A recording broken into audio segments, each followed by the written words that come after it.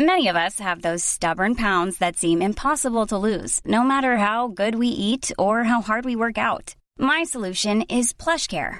PlushCare is a leading telehealth provider with doctors who are there for you day and night to partner with you in your weight loss journey. They can prescribe FDA-approved weight loss medications like Wegovy and Zepbound for those who qualify.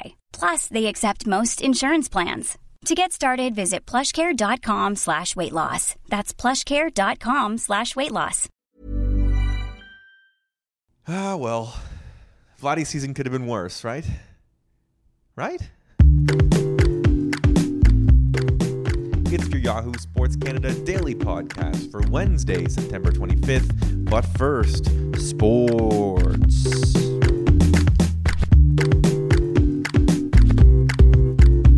Toronto Blue Jays 2019 season is mercifully just 4 games away from ending. At best, the best they can do is finish with the 5th most losses in a season in franchise history. And even that temporary buzz around the team that they built with the debuts of Guerrero and Bo Bichette, it really can't hide the fact that by and large, this year sucked. Just plainly.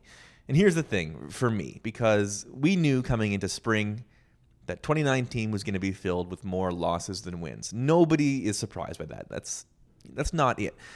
Now that we're looking at the finish line of the season, I can't help but think to myself, did we actually learn anything at all about the team through all these losses? You see, one of the advantages of a rebuilding year is the house money that a bad team is sort of playing with when it comes to figuring out which fringe guys are actually supposed to stick around. Other than the fact that Bichette arrived a little ahead of schedule and maybe Cavan Biggio was a little bit better than you thought, who did we really learn anything about? Lourdes Gurriel Jr. had a really rocky start, got sent down, and he came back, and he was amazing. And then he started to cool off, and he got hurt. When you look at it all, it leaves us with another half season worth, and you get roughly the same amount of optimism and skepticism as he entered the season with. Going further, are you any more confident in Teoscar Hernandez than you were a year ago? What about Rowdy Tellez? How about Anthony Alford or Billy McKinney or Brandon Drury? And that's just position players. Coming into the year, the rotation was filled with question marks and opportunities to battle for a spot in the rotation. And can you say with any certainty that a single pitcher did enough to put their name in pen on the pitching staff going forward, even next year? Maybe if you squint at Nate Pearson's minor league numbers long enough, you figure it out. That's not a whole lot. And it brings us to the biggest question of all, Vladimir Guerrero Jr. And I'm not talking about that stupid thing where he said he didn't lift weights. That's not what this is about. It's the more pressing conversation of his whole year. More or less, his year has been fine. Don't get me wrong. A 20-year-old grading out as a league average hitter generally is a good thing. But we didn't spend 2 years poring over minor league highlights to get to, I can't wait for Vladdy to come up so he can be a little bit above league average. Him being better than Brandon Drury is not enough. And the causes for concern have come in waves all year long. For early on, it was too many ground balls, and then he got a hot streak, and then he cooled off again, and then he had that crazy home run derby performance. And now, the last month or so, we've seen a pretty steep drop in how hard the ball is coming off the bat. It's probably not concern for the sky falling, not yet, at least, but it is worth asking the question about whether or not Vladdy's freshman season has been disappointing. To help me answer that, I have my office desk neighbor and Yahoo Sports Canada Blue Jays lead Nick Ashbourne here with me. Let's address the biggest question first. Has Vladimir Guerrero Jr.'s rookie year been a disappointment to you? We knew that he had the kind of special power that he's shown at times.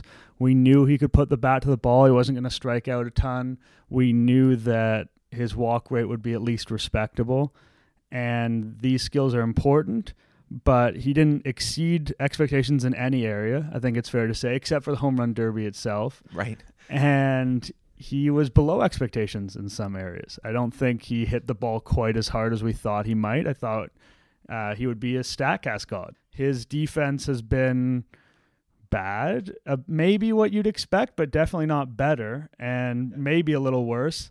His base running has been Like, beyond the fact he just doesn't have speed, he's made boneheaded decisions with some level of frequency. So when I'm saying it like this, it sounds like I'm totally bashing him and that he had a brutal rookie year. I don't think he did, but I think that it was a disappointment only because expectations were so high, and rightfully so. Right before he came up, I know we talked a lot, and people in general talked a lot about Juan Soto. They talked about Ronald Acuna as sort of examples of recent guys who came in around his age and were immediately impact players.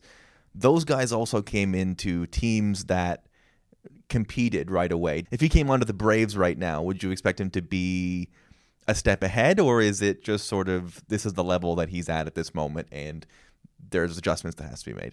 Maybe if he were on a better team, you would see a better performance down the stretch. He's really faded down the stretch, and he's talked about, I'm tired, I'm not 100%, and that's true of him. That's true of a lot of players. Maybe if the team were in it, he would be able to kind of break through that wall and find that other gear, and there's no real incentive for him to do that right now. So that's where there might be a difference in terms of the quality of the team. But if we're looking at the whole season, I doubt it would make a huge difference. Bo Bichette sort of existed to start the season in the shadow, for lack of a better term, of Vladimir Guerrero Jr.'s, oversized prospect hype, and has come in and I would say over-delivered.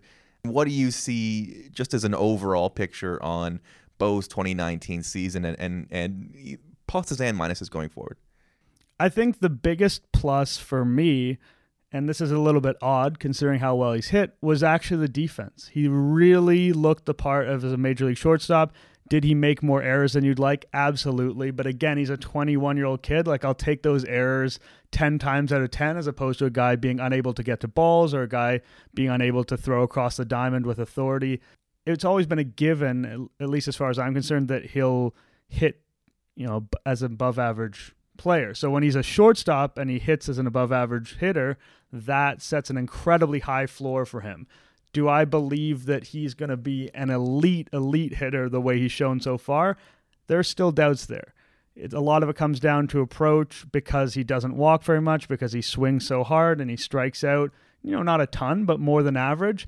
He's always going to have to hit for quite a bit of power to make this whole profile work. It looks like he can do that, but it's harder for him to be that top-notch hitter, that superstar level hitter, when he doesn't have the ability to walk as much, when he needs to put the ball in play with such authority to have the numbers that he's had so far.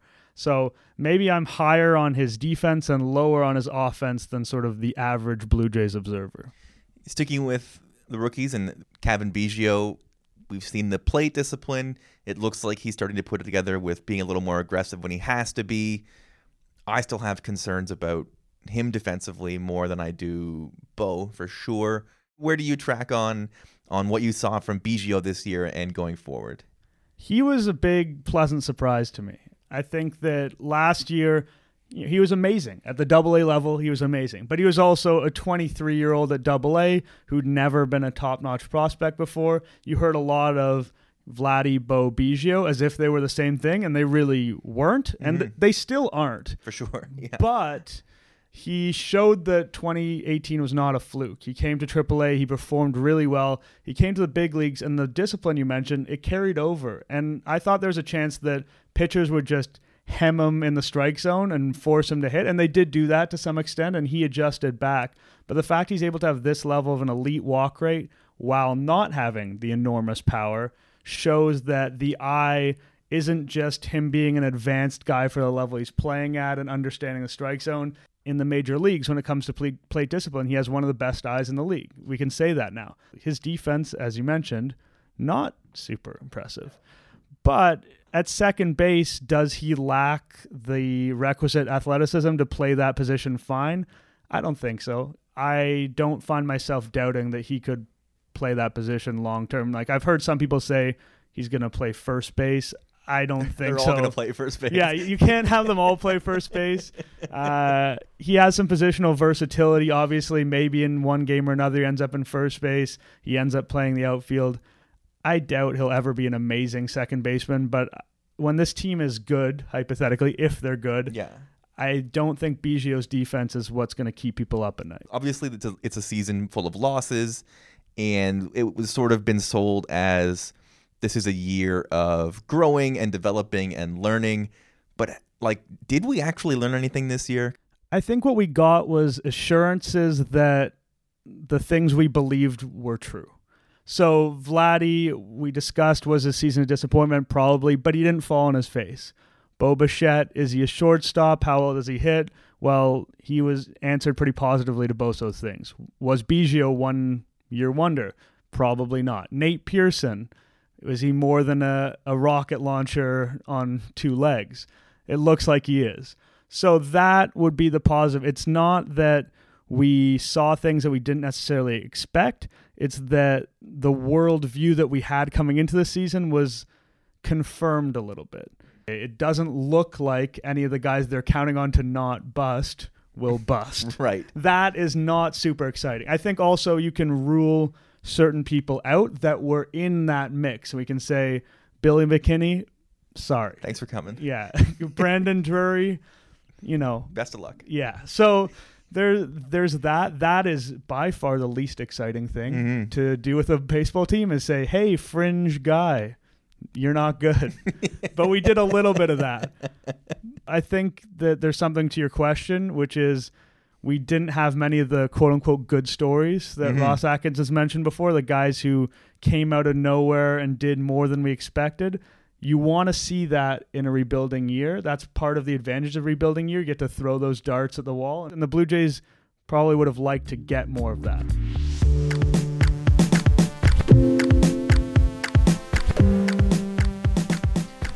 And just a few more things to send you on your way this morning. Auston Matthews is facing a disorderly conduct charge in his hometown of Scottsdale, Arizona. This follows an incident from May of this year. Matthews and a group of his friends allegedly approached a woman who was sitting in a parked car outside of her work around 2 a.m. They attempted to open the doors while she was inside. Eventually, she collected herself and exited the vehicle and confronted them about it, to which Matthews responded by pulling down his pants and grabbing his butt, underwear still on, of course, while walking away. And I know that the part of the story where he drops his pants and grabs his butt makes it seem light and funny, but I would urge you to put yourself in the shoes of a woman sitting alone in a car at 2 a.m. You are then surrounded by a group of young men who are trying to get into your car. That would be horrifying. And despite the fact that everybody in this walks away like they're playing it for a laugh, it doesn't make the pure terror of that moment any less jarring for her. Of course, this could be a lot worse. We have to point that kind of thing out in 2019.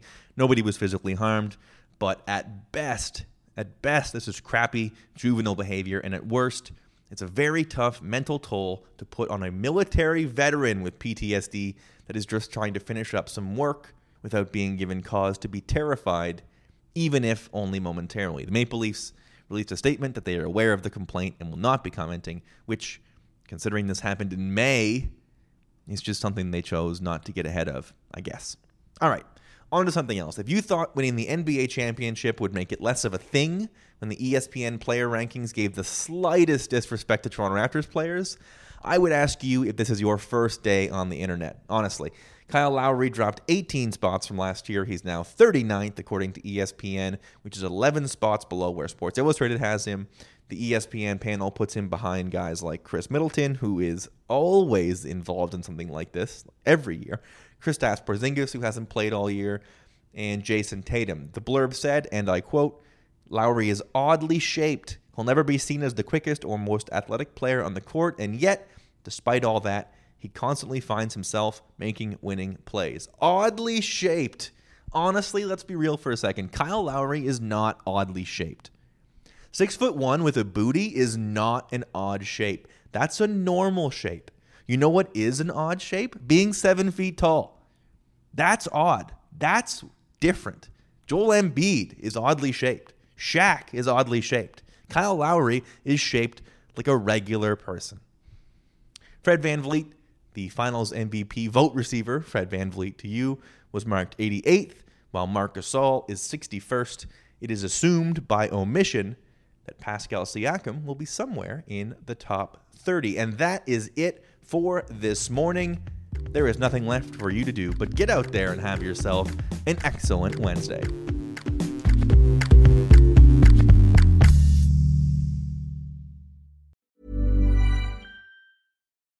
Without the ones like you, who work tirelessly to keep things running, everything would suddenly stop.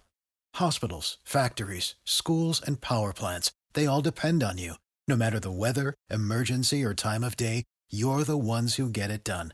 At Grainger, we're here for you with professional-grade industrial supplies. Count on real-time product availability and fast delivery. Call, click Grainger.com, or just stop by. Grainger, for the ones who get it done.